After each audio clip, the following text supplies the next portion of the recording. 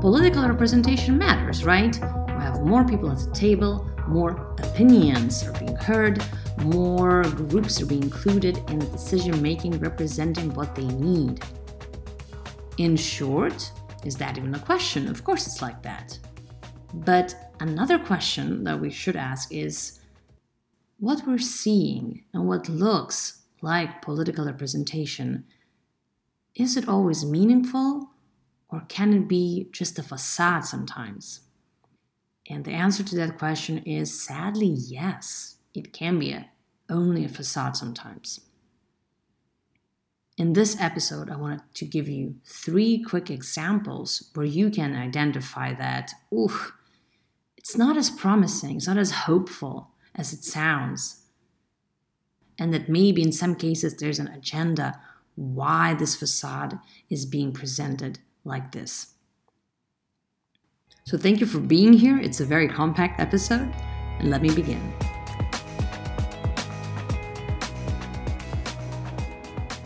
The first example that I wanted to give to you today comes from the UK, where I was recently myself, and I thought, oh my goodness, an opportunity to talk about this. And what's been happening in the UK, well, I'm not going to summarize this turmoil in a minute, but basically two actually, I thought I would say one, no, two last prime ministers resigned, and now we have a new one. Was he democratically elected? No, he was pushed by his party, and his name is Rishi Sunak, and he's not a white man. And we can say, well, that's some progress, right? Because inclusion matters, representation matters, once again. And I think to some extent we can say yes, because racism always plays a role in people's lives, so it doesn't matter what your class, status, whatever is, there are things that you cannot buy yourself out of. So for anyone who is not white, let's say, to rise up to a power where traditionally it has been in the hands of white men, it's a big deal. And in this case, we can say it is a deal. But when we look into Rishi's upbringing, like rich family, posh education, and the fact that he belongs to a party that is not progressive, that's regressive or reactionary even, right? The Conservative Party that traditionally is not about diversity and inclusion and saying, hey, this country is for everyone, then why would we think that suddenly, just because of his looks, he would represent a different way, a different approach? I think we'd like to be hopeful for it, but looking at his life, basically, but more specifically the political affiliation, to expect a lot of change, a lot of going to center, left, that's not likely, right? So it looks good. We can say, hey, at least it's not a white man, but in the end, it is all about the policies and who are they helping, and are they helping in a way? Are they taking into consideration people who we assume look like you, and so we assume they have the same kind of life? No. So we have to understand what's happening here.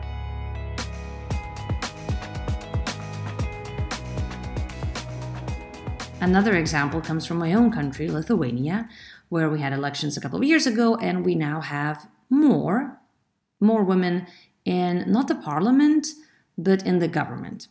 And here we can say, actually, statistically, the inclusion of women, we have research, it shows that yes, in domestic policy, it's likely, right, with a percentage of women in various government bodies rising, it's more likely that certain issues are being brought at the table. Like, for example, hey, now suddenly someone's mentioning that, hey, maybe the streets are not very safe because there's no lighting, and maybe access to childcare sucks, and maybe there are problems with elderly care, because all of these things affect women more. And so now we have someone who has the power to make decisions and influence change, who are saying that we have to address this. So of course, that's how political representation works, and these are the benefits that it brings, that suddenly groups who are not aware or don't care, which is even worse, right, about certain issues, now they're sort of forced to think about them and to hopefully address them.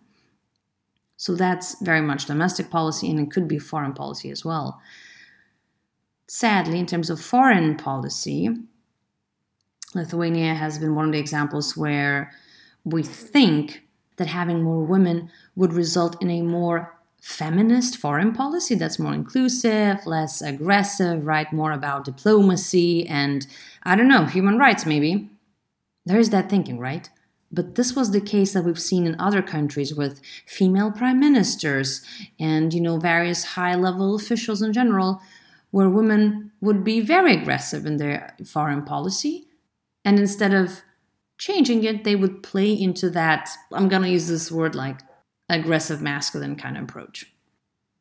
So you're not at the table because you bring something different. You're at the table because you blend in.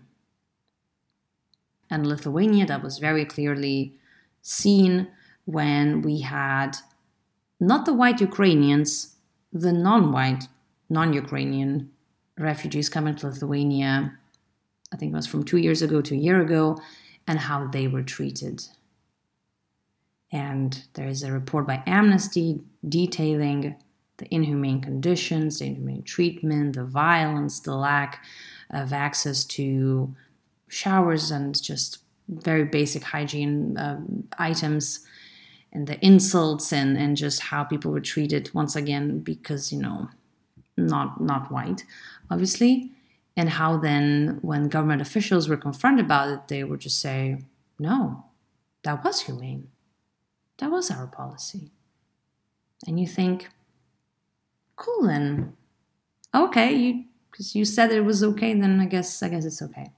So it's a very, very sad example of just dehumanizing, violent policies that we would think that maybe some kind of inclusion there in politics we wouldn't have, but no.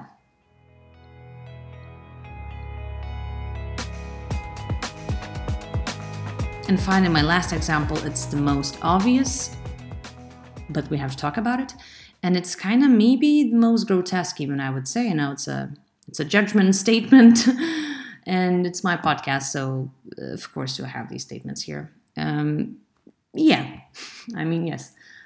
And it's the example of the Israeli army that likes to remind the world that, look, we have a lot of women.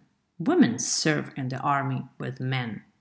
And look, we have soldiers from, Israeli soldiers now, but from all over the world. Here's this lady from Colombia. Here's this another lady from Ukraine, yes. And this man from Ethiopia. Look how diverse. And you say, yes, the occupier's army is very diverse. And you see Palestinian journalists, women being attacked, pushed, harassed, thrown on the ground, arrested by a female soldier. And you see Israeli settlers being supported, protected, and empowered by when they go and attack elderly Palestinians when they're harvesting their olives, being protected by a young Ethiopian man. Look at that diversity. Look at that representation. And when children are being arrested at night and then kept in jails for however long Israel wants to keep them there, without charges, obviously, without access to any adequate legal care, because why would the occupier grant that to the people it's occupying? What justice can we talk about in the first place, right? And when these children are being arrested by this diverse group of soldiers, look at that representation, right? So we have to beware. The facade, we have to understand if something's being painted over, what's being painted over, why it's being painted over, and what's really underneath.